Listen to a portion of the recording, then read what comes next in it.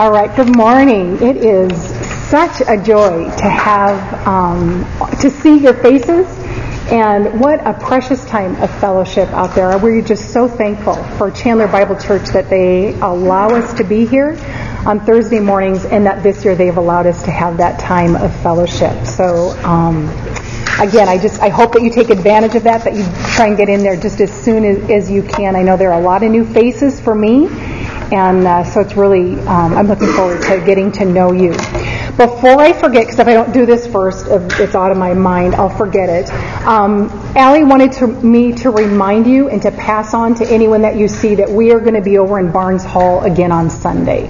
So just so you know that, so you can drop off your kids and then get over there on Sunday. So, all right, I want you to take out your notebooks and turn them over, and we're going to look at the back of them. We're going to go over our purpose and our disciplines. And the reason that we do this, Jamie mentioned last week, we're going to do this every week. And the reason that we do this is so that we don't forget why we gather together on Thursday mornings.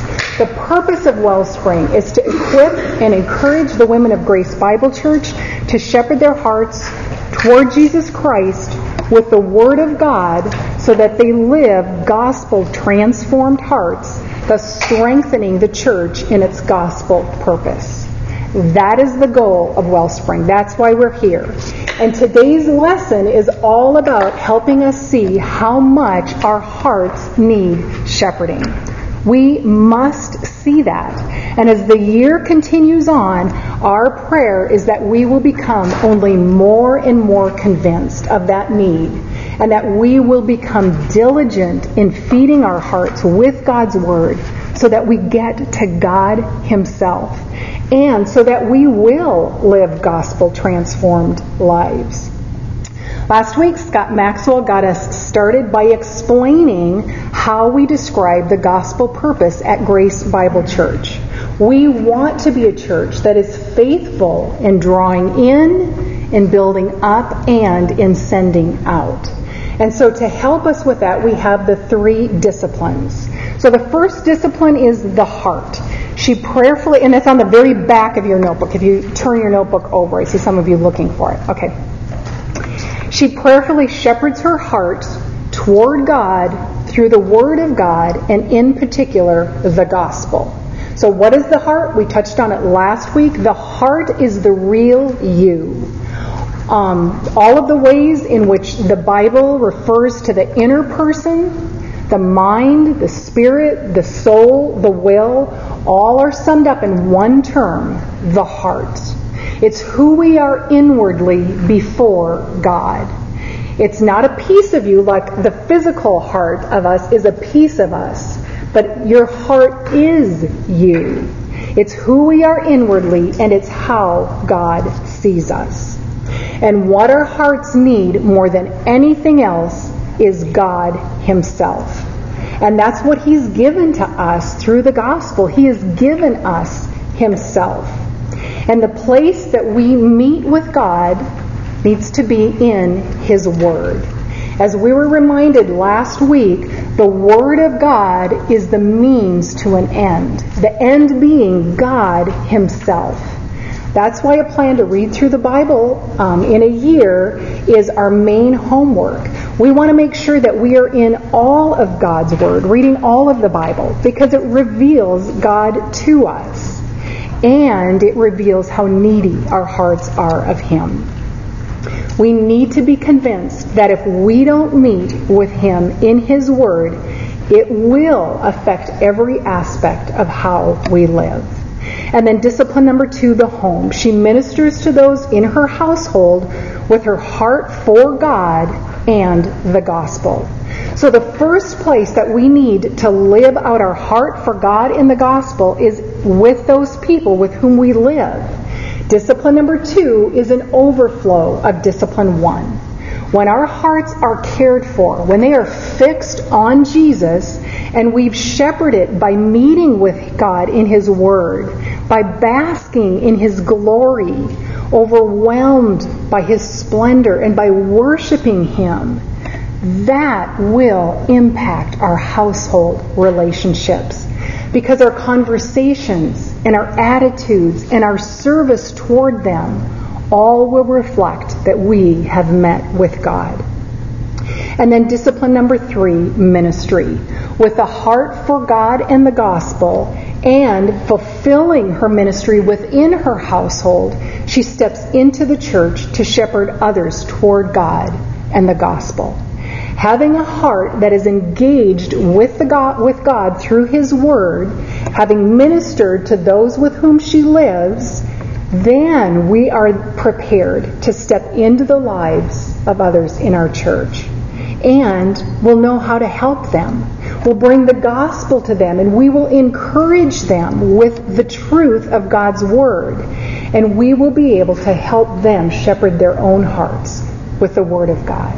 See, if we're thinking this way, then there will be fruitful ministry in our church and beyond our church. And that's what we want, right? We know that's what will honor God. So, this morning we are going to look at the gospel's impact on our hearts. So this is going to be our outline for the next 2 weeks. So take out this chart, if you would. Scott touched on some of these last week, but we're going to look at them in a systematic way today and next week, and we're going to look at them in a little bit more detail than what Scott did last week. As you can see, there is a lot on this chart, and that means we have a lot to cover this week and next week. But I don't want anyone to become overwhelmed, okay? If this is new to you, don't let it overwhelm you. And even for those who have taken Wellspring before, as we go through this, you're going to see that we've added a lot from the things that we've covered in past years. And so let me encourage you, okay, although there is a lot of material that we're going to be going over this week and next week, it will be worth it. I think you'll really be blessed by looking at the gospel's impact on our own hearts. So I want you to understand, okay, as we go over this chart, that it's going to take time to be able to absorb all of the truths on here. So we need to let this be a process, okay? You'll see that there are score lines on it. It's meant to be folded up and to be kept in your Bibles. Take it out often. If you wear it out, we'll have some more printed. Not a problem. We want you to use this. We had these printed for a reason. Okay?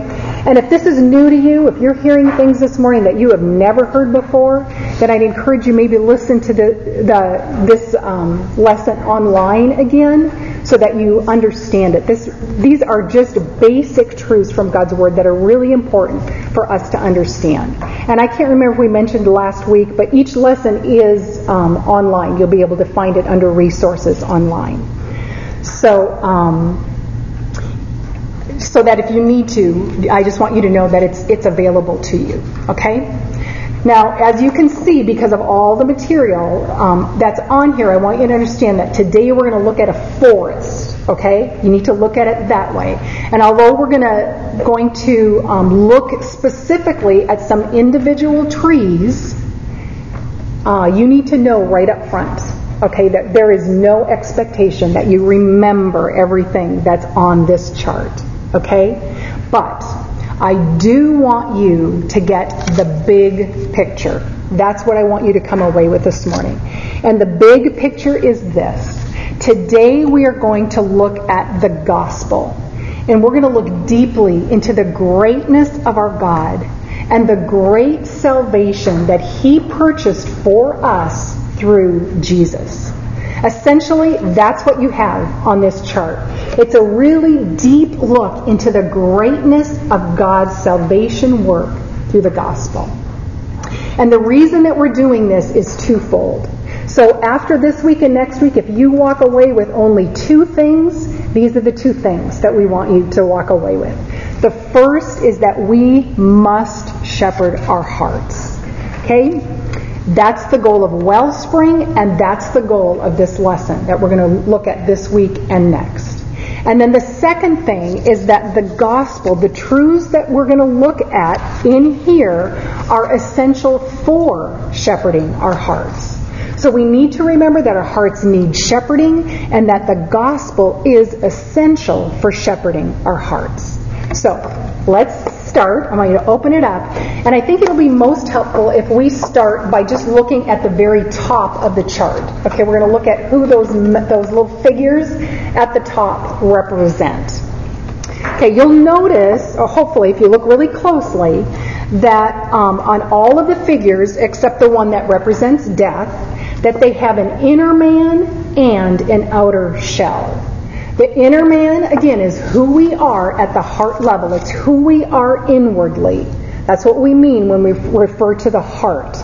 And then the outer shell represents our physical bodies, or what the Bible refers to as our members. So when you read the Bible and you read something that refers to members, you can go, oh, that's the physical part of me. That's my physical body. It means our hands, our eyes, our mouths. And we need to remember, we need to understand that there is a connection between the two. There is a principle that is always at work in humanity. Our members always manifest who the inner man is. Okay, our members reveal who we are on the inside. They give away what's going on inside of us. They reveal what we are.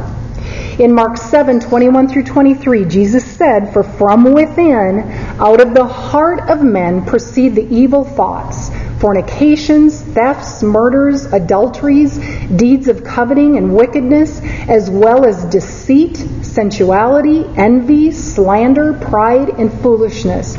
All of these evil things proceed from within and defile the man." So that tells us that the heart is the source of all of our wicked thoughts, desires, words, actions, and our members. That physical part of us is where all of that comes out. So, for example, if we say something careless, we can't really respond with, well, where did that come from? As if it came out of nowhere. As if it didn't really reflect what was going on inside of us. Jesus said it came out of our heart. So what comes out through our members reveals what already is in our heart. So I want you to notice the figure on the very left, where it says up on top, or here where it says unregenerate man. That man is totally depraved. If you look down in the blue section under unregenerate man there, you'll see that this is an unmixed condition. Notice that figure is completely gray.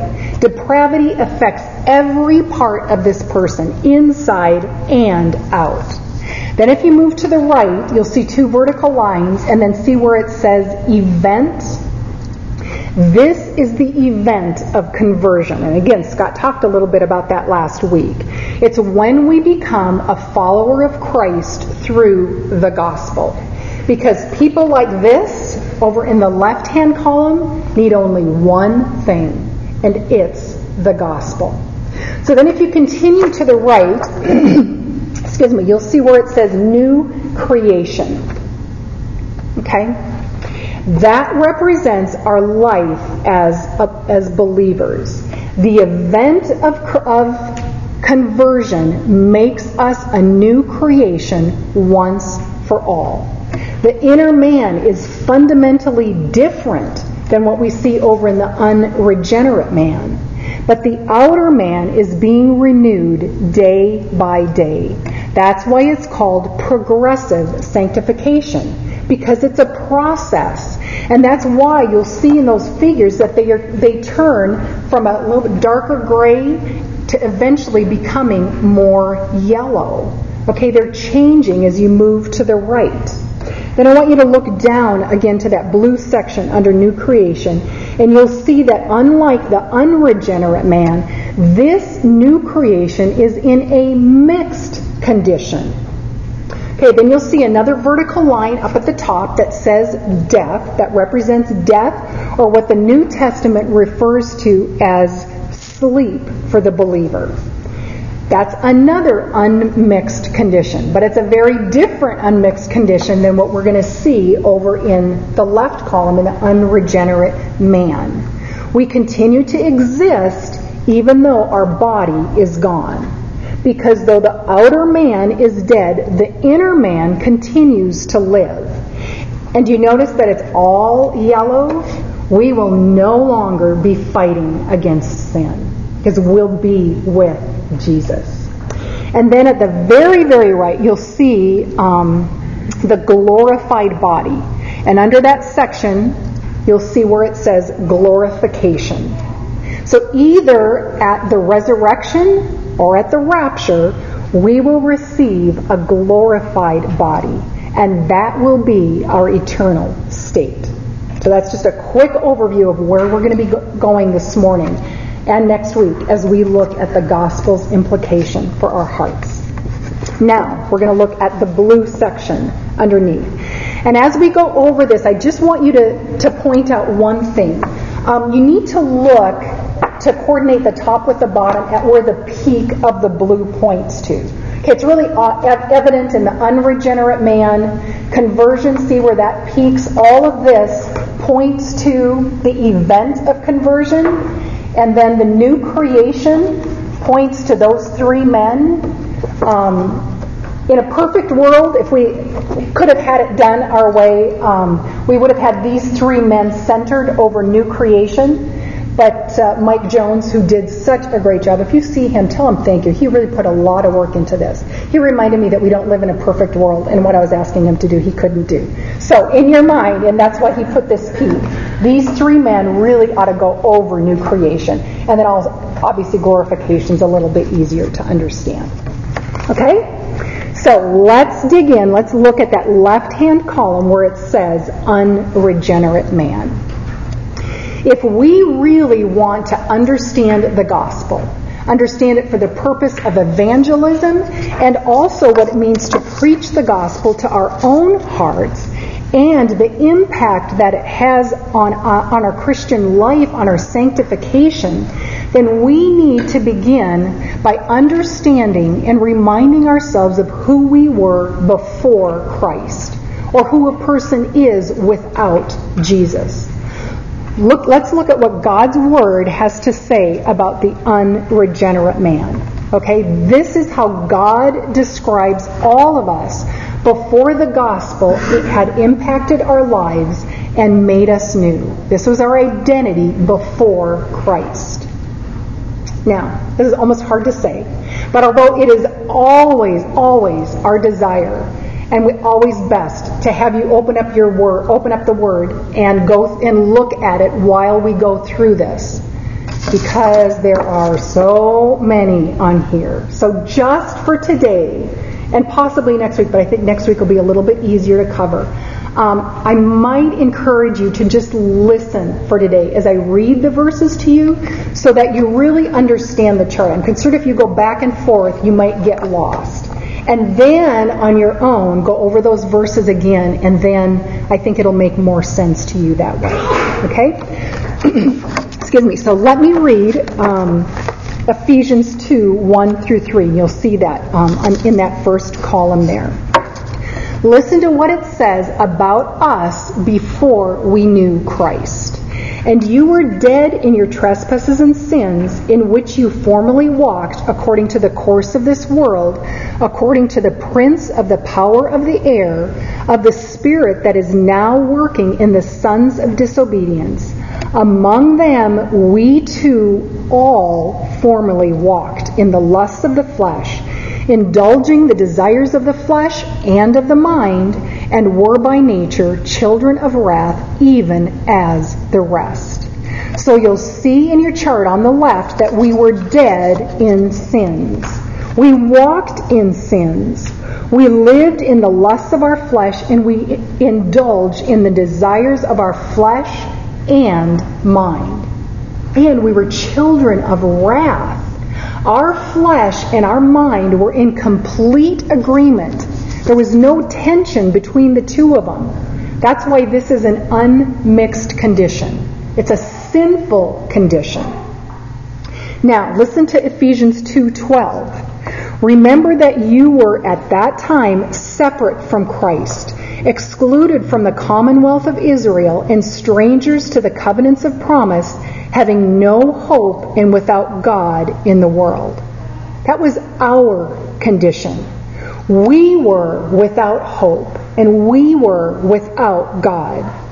And ladies, when we lose sight of that, when we forget that the lost have no hope, I think it's really easy for us to quit caring about the lost, about sharing the gospel with them.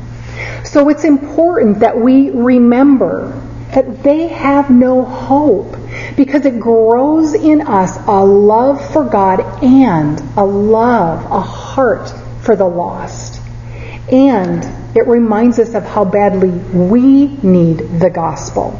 And we're going to see that more next week as we get to the new creation part. So let's continue to look at the unregenerate man.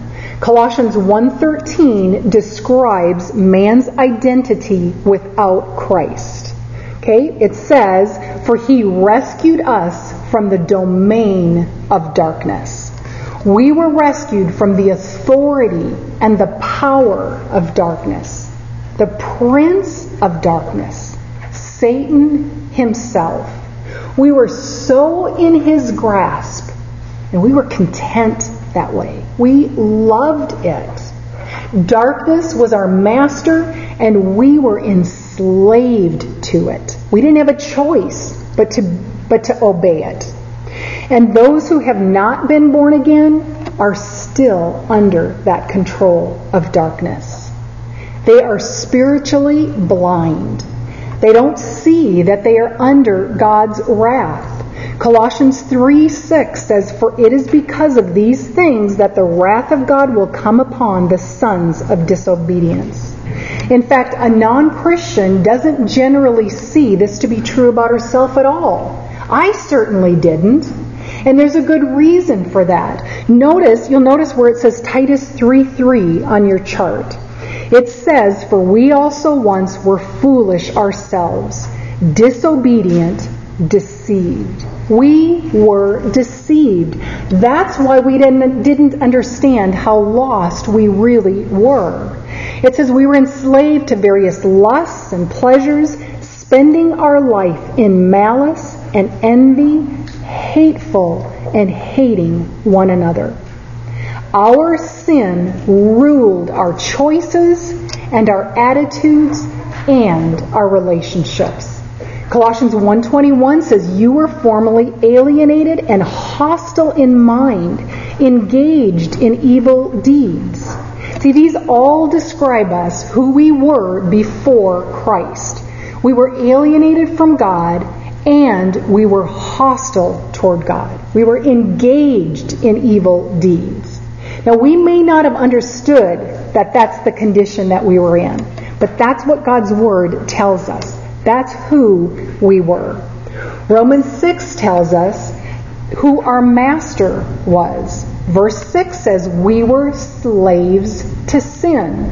And verse 19 tells us that we were presenting our members as slaves to impurity and to lawlessness, resulting in further lawlessness. We were slaves to sin. And we were taking our members, our hands, our eyes, our mouths, again, everything that expresses what is in our hearts, and we were presenting all of that to be slaves to impurity and to lawlessness. We were totally unrighteous. And then you can see, again, all of the other descriptions that are on that side of the chart. This is what is true of any unbeliever, of any unregenerate man. So again, I'd really encourage you to go over the rest of those on your own. And as you do it prayerfully. Remember what God has saved you from. Okay? Now, I want you to look at the very bottom where it says key descriptions of this old condition.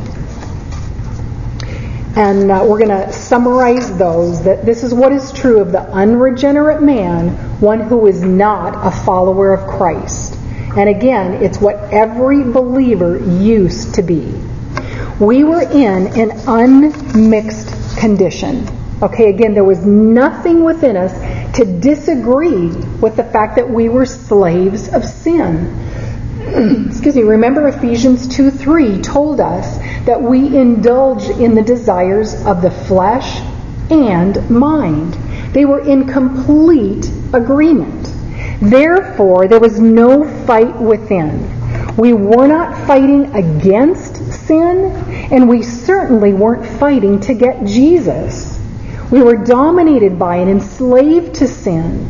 We were unable to shepherd our hearts away from sin and to God. And even when we did try to battle against our sin, all we really could do was trade one sin for another. I may have decided I didn't want to do this anymore, but then I'd become prideful and arrogant about it. Okay? I really wasn't, and neither were you, turning to God in it. We didn't have that capacity to turn to God. There was no humility. And the whole time we couldn't see that our best efforts in God's eyes were merely filthy rags. We weren't earning anything from God except wrath. And then the final description of this old condition is that we were under God's wrath and judgment. There is a penalty for sin. I mean, look at that column. How can God be just and not punish that? What you made of yourself, what you earned, what you loved, how could God not judge you? How could He not judge me? In Romans 2:5, Paul is speaking as if to those who are still in this condition. And he writes, "But because of your stubbornness and unrepentant heart, you are storing up wrath for yourself in the day of wrath and revelation of the righteous judgment of God." So there is a penalty. There is a judgment that will come, and it must be paid.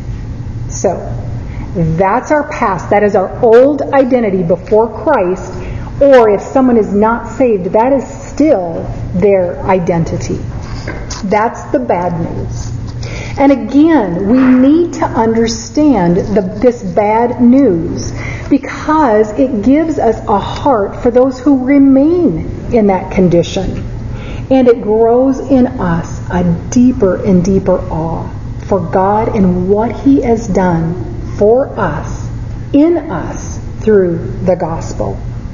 So I think sometimes it's good to stop and look in the rearview mirror. We don't live there, but it's good for us to remember that this used to be true about us because it grows, again, it grows in us a gratitude for Christ's work. Now, we get to move on to the next column and talk about everything that's inside that box marked conversion. What God has done for everyone that He has taken out of that first box, that unregenerate, unmixed condition, and who He has now placed in Christ. As we go through this event section, the key that we need to remember is that all of this has been accomplished by God in the gospel. I think Scott used this term last week. There's only one set of fingerprints on this, and it's God's. They're God's. And that's why this is the best news of all. So the first thing that we're going to look at in this column are the foundational truths upon which all of the other gospel benefits rest. Listen from Luke, beginning in verse 45. Jesus has just been raised from the dead, and these are among the last words that He spoke to His disciples.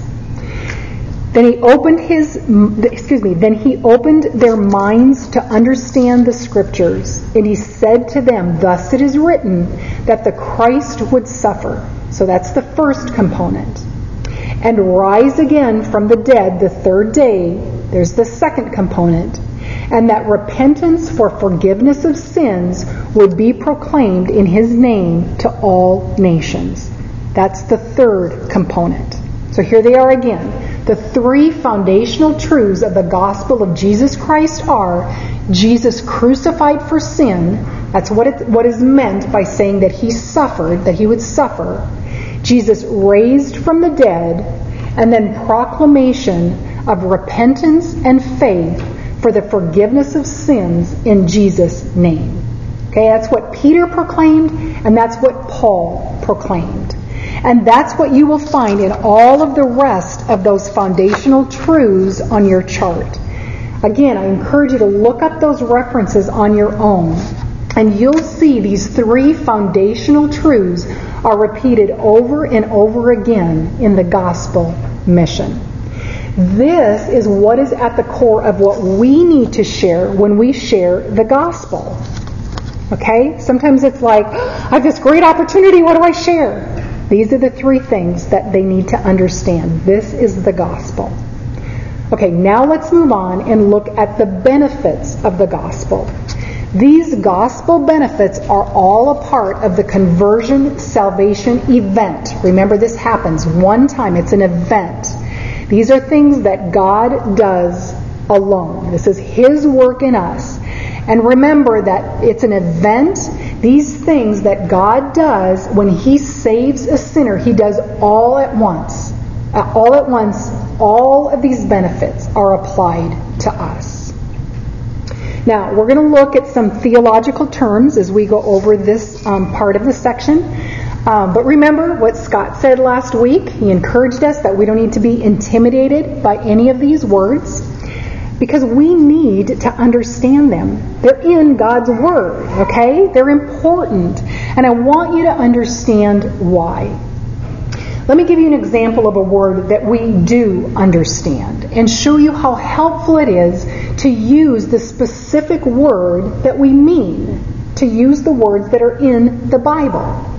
Let's say that we decided that the word sin might be too difficult to understand. It might push people away, okay, if we talk about sin. They might not know what we mean if we use the term sin. And so, instead of teaching about sin through the Bible, we replace the word sin with maybe a simpler, less intimidating word. Can you see the consequences that would result from that? Okay, we can't really understand the gospel if we don't understand sin, right? Our understanding of the gospel at best would be a much shallower understanding than if we do have a biblical understanding of sin. So in the same way as we look over these words, we need to understand that they're important because they add depth and clarity and detail to our understanding of the gospel. So we're going to look at what they mean so that they become useful to us, so that they're beneficial to our understanding and our sharing of the gospel. I think it really is helpful.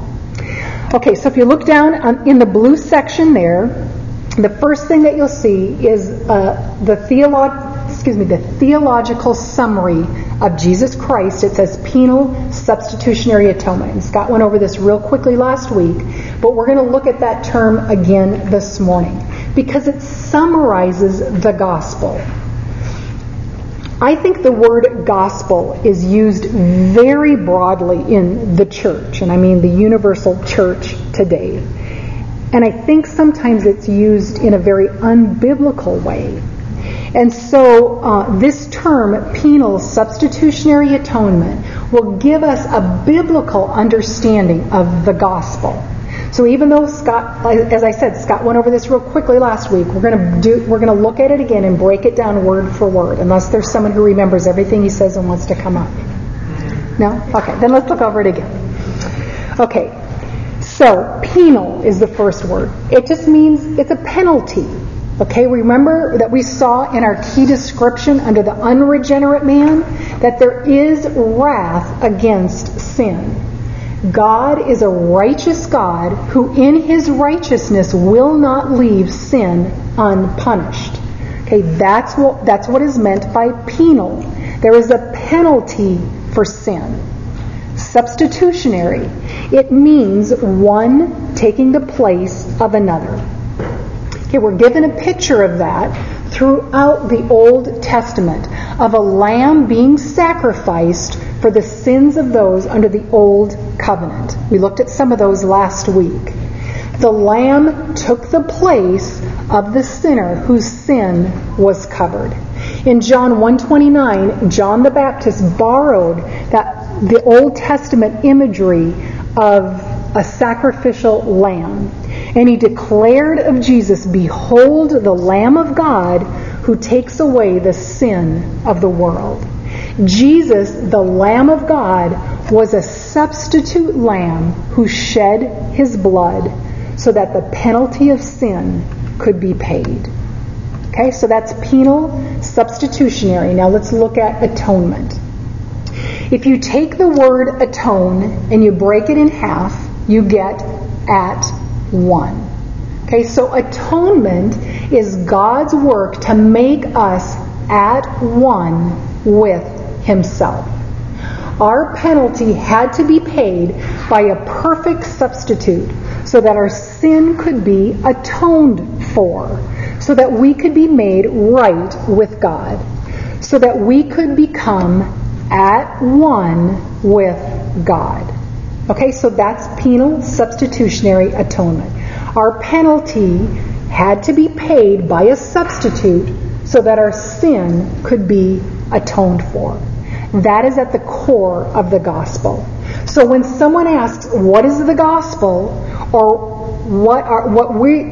if we have an opportunity to share the gospel with someone, or even when we're using it in our vocabulary, what we need to be thinking is that a penalty had to be paid by a substitute to atone for our sin. Okay, and then the rest of all of these benefits that we're going to look at help explain that phrase. So let's begin with regeneration. And we decided to put the terms on there. So when you go over it, you'll be reminded of what these mean. Regeneration means born again. Okay, that's what God does in us when he makes us spiritually alive. Ephesians 2:4-5 says, "But God, being rich in mercy, because of his great love with which he loved us, even when we were dead in our transgressions, made us alive with Christ. By grace you have been saved." God is motivated by the richness of his grace and by his great love with which he chose to love us. He makes the believer alive together with Christ. Okay, not just alive, not simply spared from hell, but alive together with Christ. And that's what we see in the next term, union with Christ. Our relationship with Christ can be summarized through that phrase, union with Christ. Through that union with him, we receive all of the benefits of the gospel. Scripture talks about our union with Christ generally, like what we just saw in Ephesians 2:5. And there are also verses that describe our union with Christ more specifically. Okay, we're united with Christ in his death and burial. We're united with Christ in his resurrection. And we are united with Christ in his ascension. Romans 6:3 focuses on the significance of our union with Christ in his death and resurrection. So I want you to listen to this. There's a lot in this passage, but I think it'll help you understand our union with Christ. Starting in verse 3, "Do you not know that all of us who have been baptized into Christ Jesus have been baptized into his death? Therefore we have been buried with him through baptism into death, so that as Christ was raised from the dead through the glory of the Father, we too might walk in newness of life. For if we have become united with him in the likeness of his death, certainly we shall also be in the likeness of his resurrection, knowing this, that our old self was crucified with him, in order that our body of sin might be done away with, so that we would no longer be slaves to sin, for he who has died is freed from sin. Now, if we have died from Christ, we believe that we shall also live with him, knowing that Christ, having been raised from the dead, is never to die again. Death no longer is master over him. For the death that he died to sin once for all. But the life that he lives to God. Even so, consider yourselves to be dead to sin, but alive to God in Christ Jesus. So the important thing to understand about our union with Christ is that we died with him. And now we live with him. We cannot go back to what we once were. The old self, the unregenerate man, everything that we saw to be true about us in this column, it's dead. God has taken that unregenerate man, who we were over here, and he has crucified us with Christ. And he has buried us with Christ, and he has united us with Christ in his resurrection. And that was such a powerful work of God. It was so complete and final that we can never go back to that unmixed condition of sin again. We cannot lose the benefits of the gospel, and we never can go back to what we were before Christ. That is great news, isn't it? Now, are we still going to sin? Yes, unfortunately, we will still say yes to sin. But we can never go back to being a slave of sin, completely dominated by sin as we once were. So let's look at another benefit of the gospel. We have been adopted. Ephesians 1:5 says, he predestined us to adoption as sons through Jesus Christ to himself, according to the kind intention of his will.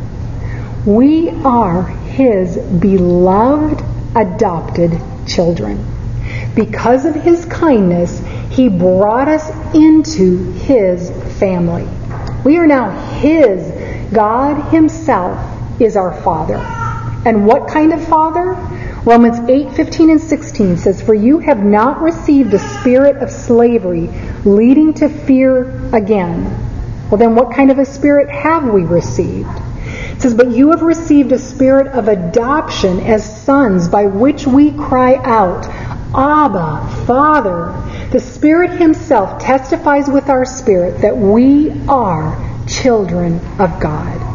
So when we're reading the Word, we're hearing from our Abba, our Daddy, our eternal Father, who is kind, who has adopted us forever, who has freed us from slavery and fear, and has given us his own Spirit to live within us. And he has made us heirs with Christ. What an amazing gift. And then, if we move on, you'll next see expiation. Expiation simply means sin removed. If we are going to be at one with Jesus Christ and with God, we must have our sin and our guilt taken away. It must be expiated. John 1:29 describes that as sin taken away. Colossians 2:14 says that our certificate of debt was taken out of the way, being nailed to the cross. Hebrews 9:26 says he has been manifested to put away sin, that's expiation, and he did it by becoming the sacrifice. Man desperately needs that. If we're going to have a relationship with God, our sin must be put away from us. So let's go on to the next word, propitiation. And that means wrath satisfied. If there is any hope for us to have a relationship with God, God must take his cup that is filled with wrath, and he must pour it out completely, not a drop left, so that when he looks at that cup, he is satisfied, because his wrath toward us is gone. Why? Because it has been placed on his Son in our place. Our sin has been taken away, and his wrath toward us has been completely satisfied. Most of us are familiar with Romans 3:23, but I want to read it with verses 24 and 25. For all have sinned and fall short of the glory of God, and are justified by his grace as a gift through the redemption that is in Christ Jesus, whom God put forward as a propitiation by his blood. 2 Corinthians 5:21 tells us that he made him who knew no sin to be all of that, all that's on that left-hand side, the unregenerate man column, so that he might reconcile us, make us right before God. He had to pour out the wrath that we had earned by living in this condition. He had to pour it all out on Jesus, who satisfied his wrath. And then another key word is redemption. That means bought with Jesus' blood. There was only one thing that God would accept to redeem someone out of that sinful, unmixed condition, out of slavery to sin, and that is the blood of Jesus. Our penalty cannot be paid without the shedding of blood. That was God's design. And what blood was he thinking about from before the foundation of the world? Was it the animal sacrifices like in the Old Testament? No. It was Jesus' blood. In all of those Old Testament sacrifices, God was giving us a pattern, a picture, a shadow of the only blood that could satisfy God's wrath, the blood of Jesus, who at that right time would come and become that sacrifice. That is what God provided to redeem us to himself. Ephesians 1:7 says, in him we have redemption through his blood, the forgiveness of our trespasses, according to the riches of his grace. Did you catch that? What was the measure of God's redemption? It was according to the riches of his grace, of his unmerited favor that he chose to lavish on us. According to that measure, we are redeemed. We are forgiven. And then the next one that you'll see on the chart is reconciliation. It means no longer separated from God, but we are now at peace with him. Again, if we are to have any hope of being with God, we must be reconciled to him. God must overcome that separation that existed between man and himself. 2 Corinthians 5:18 and 19 says, now all these things are from God, who reconciled us to himself through Christ and gave us the ministry of reconciliation, namely that God was in Christ reconciling the world to himself, not counting their trespasses against them.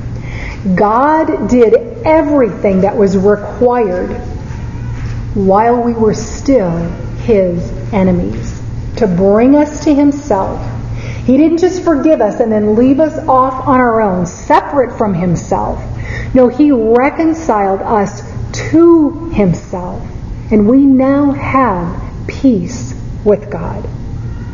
Now let's move to the next one. Positional sanctification. It means to be set apart for holiness, once for all. Now the word, and this is going to be important both this week and next week to understand. The word sanctification is used in the New Testament in two different ways. Okay, it's used to describe the positional declaration that God makes when He saves a sinner. That's what the Bible means when it refers to us as saints or as holy ones. But sanctification can also be used to describe the process of becoming holy. And we're going to get to that next week when we look at the new creation. But here, as we talk about this gospel event of conversion, sanctification means that God once and for all, in an event, made us holy in His sight. 2 Corinthians 1:2 says, "To the church of God, which is at Corinth, to those who have been sanctified in Christ Jesus, saints by calling."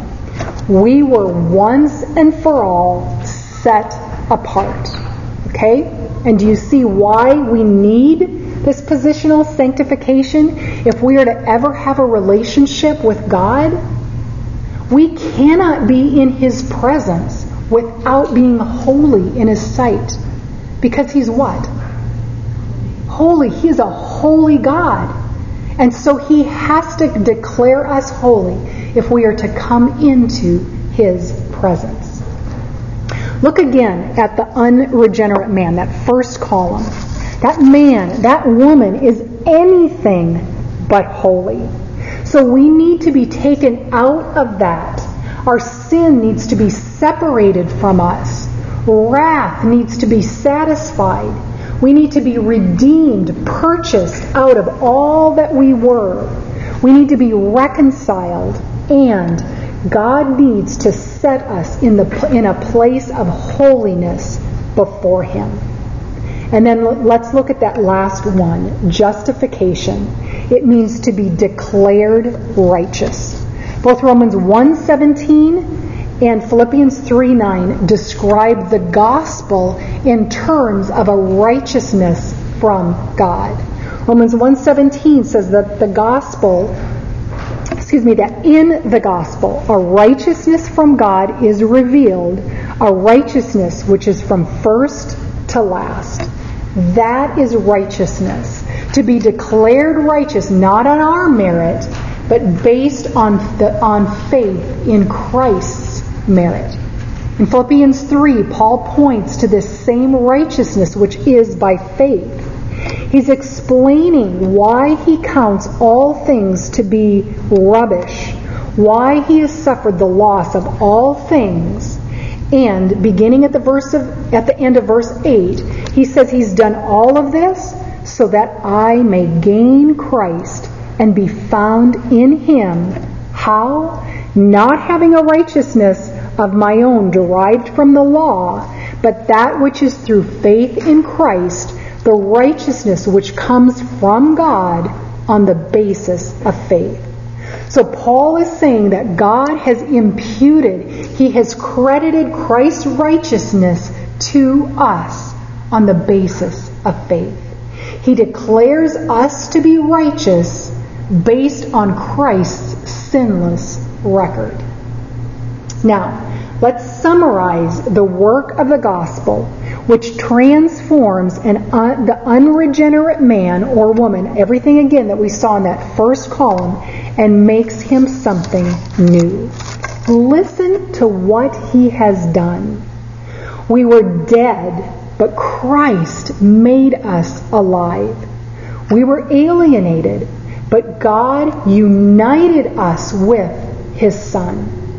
He rescued us out of the domain of darkness and adopted us as His very own. He expiated, He removed our sin. He propitiated, He satisfied His wrath against us through His Son. He redeemed us with the blood of Jesus. He reconciled us to Himself, and He set us apart for holiness. And He justified, He declared us right in His sight. And the riches of what God has done for us in the gospel just go on and on. Follow along with me as I read through the list on the right hand part of that column. It's number 3, positional realities for the believer because of the gospel.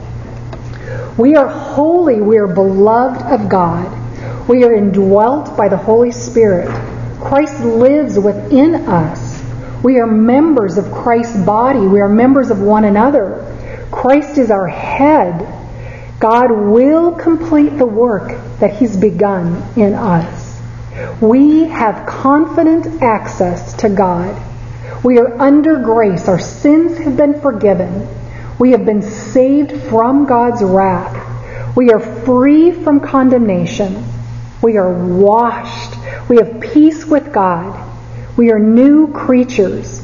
Our body is the temple of the Holy Spirit. We are freed from sin. We are enslaved to God. We are enslaved to obedience. We are enslaved to righteousness. Jesus will never desert or forsake us. We were created for good works, and we are now a part of Christ's kingdom. All because of what Jesus has done on the cross. And all of that is part of this conversion event when the gospel benefits are applied to the sinner and she becomes a saint. It is God's work and God's alone. And that brings us to number 4, the response to the gospel of Jesus Christ. So, the question we should be asking is, how do all of these gospel benefits come to be ours? We have to believe. We have to believe that our penalty was paid by a substitute to atone for our sin. Okay, what term should you be thinking of? Penal. Okay, very good. See why it's important to know that? That's what God did for us. The only way a person just escapes from the depravity, everything that we saw over in that left-hand column, and secures the hope of eternity in Jesus, which we're going to talk about next week, is to repent, to look away from ourselves, to turn from our self-rule, and to look to Christ's death and resurrection, and to believe that His death and resurrection is the only sufficient payment for our sin personally. That Christ is our substitute, and that He has satisfied God's wrath against our sin so that we might be forgiven and receive a righteousness that is by faith. And that is something that God brings about.